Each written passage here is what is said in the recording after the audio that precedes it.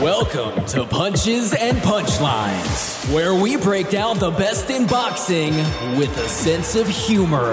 And now, your hosts, Fritz and Franco.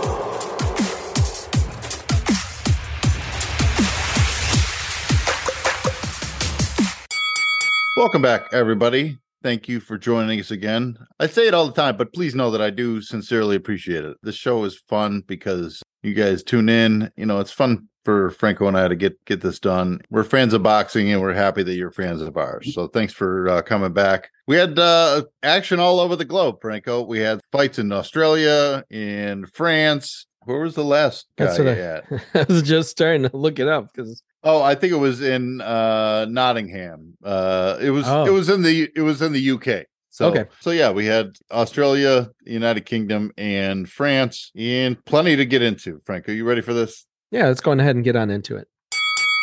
Tim Tszyu, 28 years old, coming in at 21-0 versus Tony Harrison, 32 years old, coming in at 29-3-1.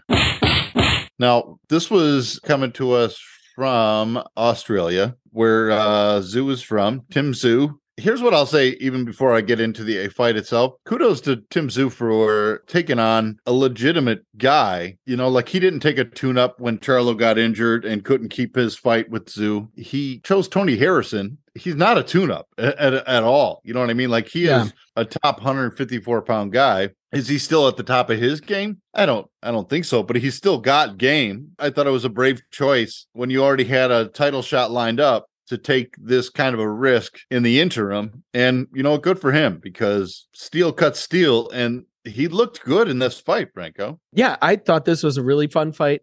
I especially thought it was a fun fight because before the fight, Tszyu predicted that he would get a round 9 knockout. It looked like the over-under as far as the fight was the 8.5 round as far as odds for when he could get a knockout if he was going to. And so I went 7-8-9 and it won me money. I was like, he's calling it. He sounds convincing to me. And so I went ahead, I threw my money behind it and it ended up cashing out. Now, the other thing that I liked was, like you said, Tony Harrison, legit. He has 21 KOs in 30 something fights, 35 fights, 34 fights. So the idea... Yeah, 33 fights. Yeah. So the idea that he could get a knockout was totally on the table, and it was a good fight. Harrison and his jab looked good early on in the fight. It looked like he was kind of setting the distance. He was moving really well. And then, things did not go so good for him because in that 8th round, at the beginning of the 8th, Tszyu landed a right that I thought like, oh, here we go. Like at least we're in my window of rounds. Right.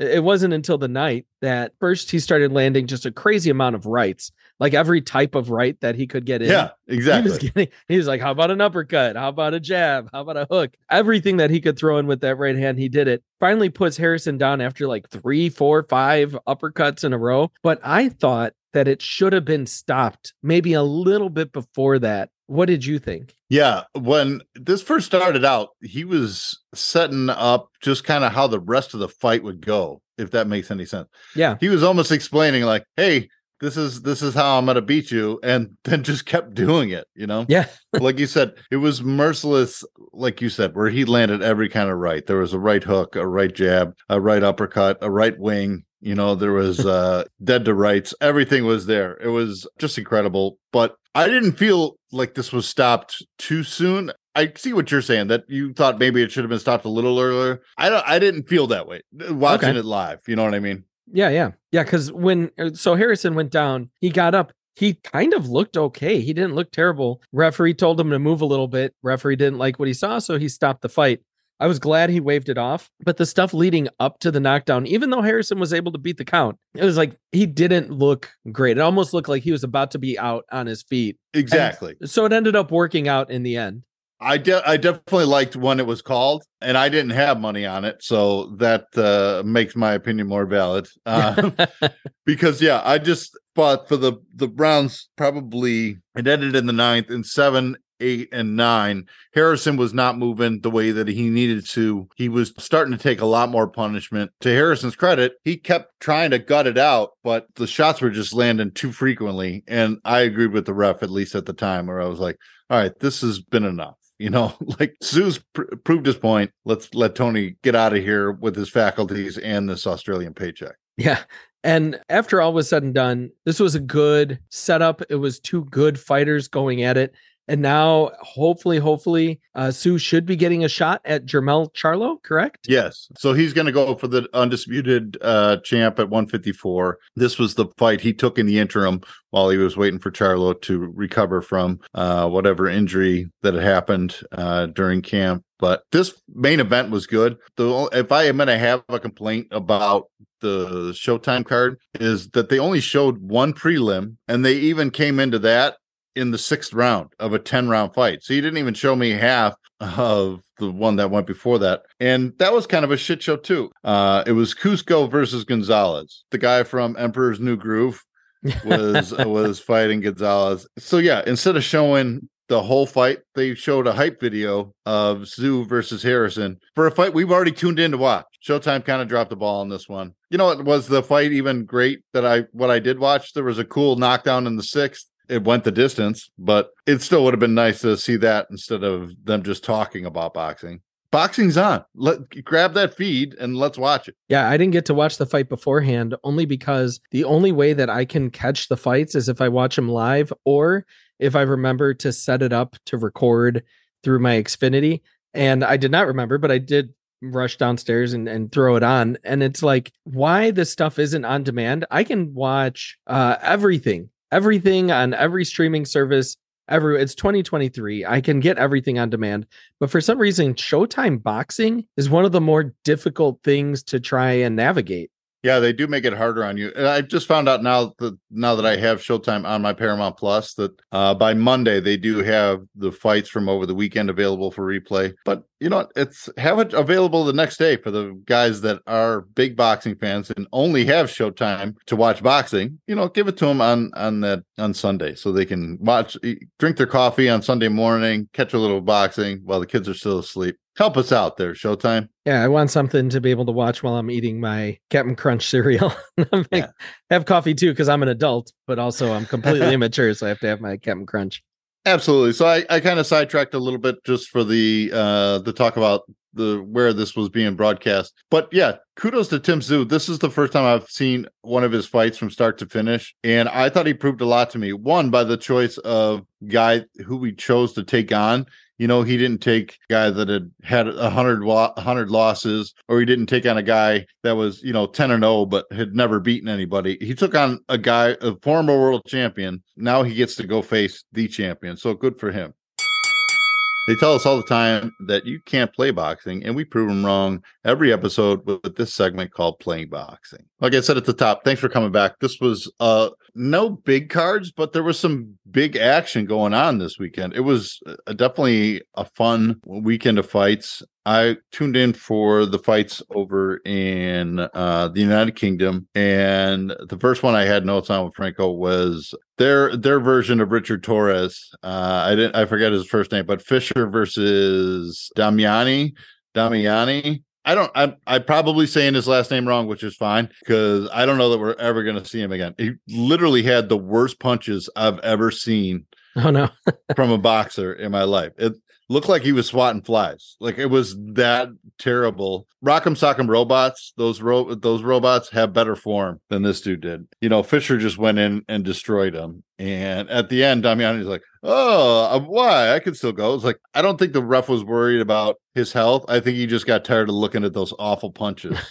So did you see that one at all? I did not. I actually jumped in with the ladies fight with Dixon and Wilkinson. All right. Was that? I don't know if you saw that one. Yeah. Rihanna Dixon versus Vicky Wilkerson. That was a good scrap. You could see that Rihanna Dixon was a good fighter, and Vicky Wilkerson had some want it. You know what I mean? Like, she didn't give up. Well, and the body shot that she ate came straight into the solar plexus. Like it came from underneath and just knocked the wind out of her. When it knocked the wind out of her, it was painful to watch. But it was another example of good women's fights where, you were just talking about the shitty first fight, and those are two dudes. Just because it's male or female does not decide on how good the fights are going to be.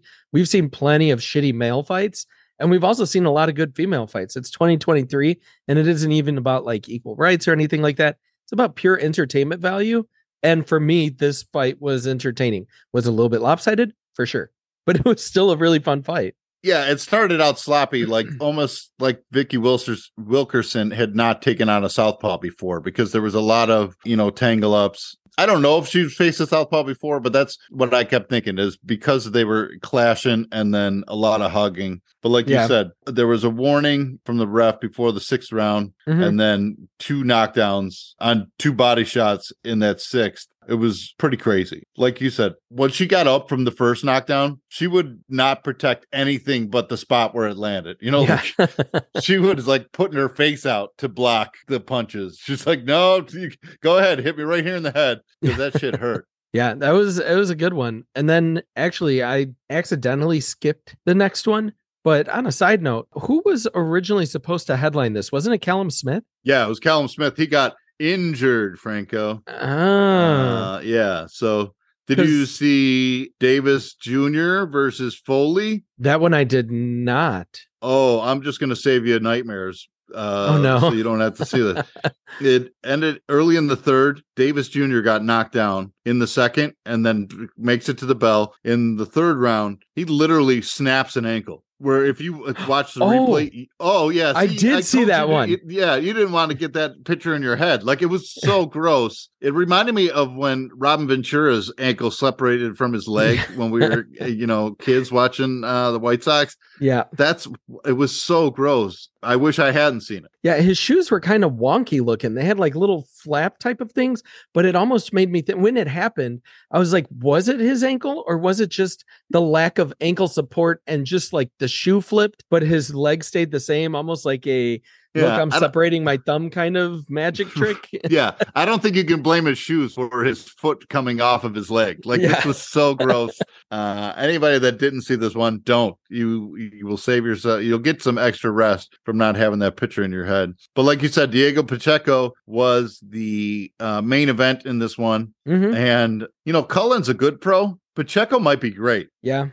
He definitely lands with thunder. And by the time this got halfway through the first round, I was like, there's no way this is going to make it to the cards. Pacheco's going to win. I wish I was watching it live, because then I would have made that live action bet. But unfortunately, I was watching it on replay. I thought it was weird that both guys had purple shorts on. Yes, I don't think I've seen that before. I have that written down. I think they were on clearance.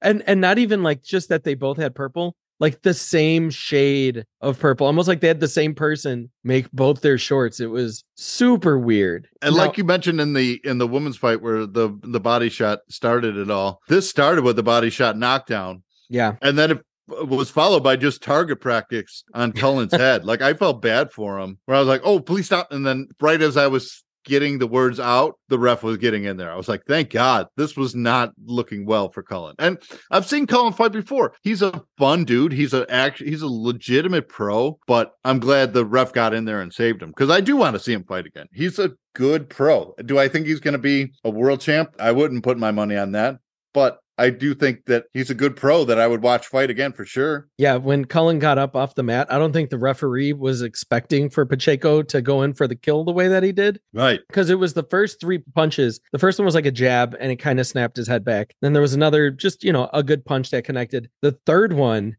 like, almost took his head off. You see the referee in the replay start running forward to break it up. Yeah. He was so far back to be like, all right, fire it back up, that it took him a little bit too long. And Pacheco was able to land another 2 punches. Cullen starts going down. The referee dives down to the ground and held him like it was like All Quiet on the Western Front or something, like a World War II movie. Like he's breathing his last breath. The referee's holding him in his arms like, no, you just got to hold on for another minute longer. It was great. Very dramatic. It should have been up for an Oscar. I'm disappointed that it wasn't. Ricky! Yeah. My name's Gary. Yeah, whatever. Ricky. It was a great ending to that fight. And it definitely kind of helped build up the hype for Pacheco because Cullen is a legitimate fighter. Like you said, do I see him doing amazing things? Not right now, but Pacheco definitely kind of sealed his ticket that he's a legitimate dude that's looking to bang. And it was a lot of fun. And then the last thing we have for playing boxing was our trip over to Paris, Franco. Yeah. If this was supposed to be the reintroduction of Tony Yoka, it did not go as planned. All right, we'll get to that main event here in a second because this card started with our old buddy from the first Punchomaniacs Awards for Ring Walk of the Year. Our buddy Macaulay McGowan started this out. And you saw this or you did not? So I tried to, and my app was like glitching where when I would try to rewind, it kept jumping me past it. It's almost like the app didn't want me to watch this fight. So what happened? Well, they saved you because he got robbed. He won this fight. Oh. All right. And then it got called a draw. All right. It was the guy who was fighting was from France. Okay. McGowan made the trip from the United Kingdom. It's a long trip. One judge had it 77-75 for Sad, or maybe it's Saad. It's SAAD, but either way, he should have lost, and that should make him sad. And then it was 76-76. So it was a majority draw, and it was just absolute BS home cooking, where I think it was an 8-round fight. The announcer's like, well, Saad maybe won 2 at the most, right? And yeah, it felt gross afterwards. I was happy to move on to the next one. And this was another female fight. Did you see this? No, which one? Price versus Menace. I did not see that one.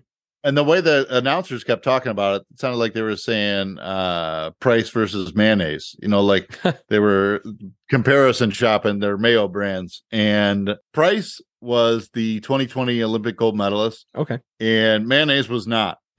She definitely had a lot of tattoos and a lot of heart. But yeah, it just did not go well. I don't think Menace won a round, but it did end up going to the scorecards. And it was all 3 of them had it 80-72. So at least I got that one right. But I think my favorite fight of this weekend was Thomas Fowler versus Dan Aziz. You saw that, right? Okay. That one I did see. I went in with zero information on this, and maybe that's what made this so fun for me. Thomas Fowler was in the introductions with a bow tie, acted real cocky. You know, like he'd already been told that he won this fight, and he just had to go through the motions. Okay. All right. And then by like round 3, he's like, what the hell is going on here? I'm better than this guy, right? And then just his head was getting snapped back so consistently. I couldn't believe it didn't get stopped in a couple different times. In the 6th, I thought I was going to get stopped. He didn't get knocked down, but when they finally called a stop to this in the final round, he was falling into the ref. Like I think he was headed to the mat. Yeah. And then the ref held him up, waved it off. Then he started complaining like, dude, you were getting your ass kicked this whole fight. I get that you are tough, that you were standing up to the punishment, but you had no complaint. Like, sure, maybe he had already known that the judges were going to give it to him, and that's why, his corner was mad. They're like, we only had another minute. Like we already had the win in the bag because maybe they saw the shit decision they gave McGowan, Yeah, no, totally possible. And Aziz was just clobbering the shit out of him. Like you said, there was multiple times where I thought this was going to get stopped only because like he almost looked defenseless at points. Right. The way that he was eating these shots, and I'm sitting there counting how many punches are going, waiting to see when he's going to counter. And it's like, he's not able to defend himself. And so they weren't calling it. When it finally did end in the 12th, it was like halfway through the 12th, a minute into the 12th. Right. At that point, you know what? Let him just die because you obviously don't care, referee. Like maybe he had something on him. Fowler, said something to the referee backstage, and ref is like, you know what? If you're getting your ass beat, I'm going to let it totally go for all 12 rounds. Because that's what it felt like multiple times in that fight, where it's like, just stop it. He's, his face is all mutilated, and but it went almost the distance. And at that point, you're almost wanting it to go the distance. That statement was Franco only. I do not share that sentiment. I think that here's what I thought. When his corner was complaining, I'm like, do they hate their fighter? Is that what's going on? They're like, no, he needs to get his ass kicked a little more. Maybe that was it. Everybody hates him. Yeah, he only had his head snapped back like a Pez sensor for 11 rounds. We wanted it a full 12, 36 minutes of beating this dude up. That's what we were promised. And now we got to do it on our own. Like they're mad that they got to go beat him up. It was incredible. I've never seen a corner of a fighter that was getting their dick kicked in complain that much. I could see protests be like, oh, come on, give our guy, let him make it to the final bell if he was in it. Or if just for pride's sake that you didn't want to get a knockout on your record. Power really thought he was going to win this fight. He had that stupid bow tie on over his, his ring gear. And then it was funny to watch him, all that confidence just crumble. Yeah. If anything, I did feel bad. But I will also say, if Fowler was Mexican, I would have been all like, man, he really showed grit and determination, almost made it all 12 rounds, suffering through all of that. But instead, I'm not. It should have been stopped way before it actually was, but it was still a million times more entertaining. I don't even know that it's worth mentioning the Tony Yoka fight. I was going to say, it was an action-packed fight for sure. That's what I'll say about the Fowler versus Aziz. And the way it kind of played out for anybody that didn't see it, the best way I could paint a picture for you on this fight is Fowler came in so confident, like the bully at the beginning of the movie. And then after fighting Aziz for 2 rounds, you could see the confidence leave his face when the bully realized, like, oh, I picked the wrong kid to fuck with, and then that's how he just ended up getting the shit kicked out of him. But yeah, like you said, the last fight we can really talk about is Tony Yoka versus Carlos Takam. Yoka came in at 30 years old, Franco. Yep. Any idea how old Carlos Takam was? He was 42. He's the same 42. Age as me. Yeah. He is not a young man. No. He looked amazing. Yeah. He looked crazy ripped. But also, like he could do underwear commercials, like the dude looks badass. He's got that gold beard going on. Yeah. And just looks sculpted. He's not fast. No. I don't even know at the peak of his career whether you'd consider him fast, but he's definitely slower than what he was when he was Tony Yoka's age. And Yoka, it's crazy to me that he struggled with this dude. And even in his home country, they couldn't give him the decision. One ref had the balls to do it, but the other 2 did not. I would be embarrassed after this fight if I was Yoka, because one guy had it 96-90. All scores were 96-94. Yeah. But one judge had the balls to give it to Tony Yoka. But good thing they're in a good fashion country, because he's going to need his pants tailor-made to fit those balls in there. Because there was no way that this was, in this 10-round fight, there's no way that Yoka won. I mean, he won some rounds, but they were the ones that were still close. Like there was rounds that were just clearly Takam's. It should have been an absolute unanimous decision, but whatever. I mean, it's crazy to me that Top Rank, this was on Top Rank on ESPN. Is this where Top Rank just says, all right, see you later, Tony. We don't need this shit. He's already had suspensions before, for missing drug tests. Is this where just like, all right, you can't beat, according to boxing, a senior citizen? You know what I mean? Like 42-year-olds are not long for this game. Sure, there's been exceptions, like Foreman won the heavyweight title in his 40s. Triple G has held a title in his 40s. There are exceptions to the rule, but a 30-year-old should not have struggled this badly against a 42-year-old. I guess, especially a guy that they were propping up to be this dude. And they're like, oh, this fight will show us whether Tony Yoka belongs with the heavyweight elite. I knew before this fight started that he doesn't belong with the heavyweight elite. And even a win against Carlos Takam, who's a good veteran at this point now, wouldn't have proven it. Like, I wouldn't pick him as a favorite against, the 2 champions, Fury or Usyk. He wouldn't be a favorite against Wilder. He wouldn't be a favorite against Andy Ruiz. He wouldn't be a favorite against Dubois. He wouldn't be a favorite against Joe Joyce. I can't think of some of the top names that he would be favored against. The only thing I could see to save this dude's career is lose 15, 20 pounds and be a cruiserweight, because that's the only future I see for him. Yeah, really the only word I can think of is just disappointment. Like, I like Tony Yoka, but this is the second time that he's disappointing. It's just kind of a bummer. Back-to-back fights he's lost. Yeah, it's a bummer. When we first saw him, the hype was big. He's a former heavyweight gold medalist. He looks the part, he looks like he's in good shape, but man, Takam came in and had that like dad strength about him. Like, he looks like when it's time to go, he laces up his Nike Monarchs, tightens up his cargo shorts, and it's like, all right, time to rock and roll, and does finger guns as he gathers the kids into the minivan on the way to a fight to beat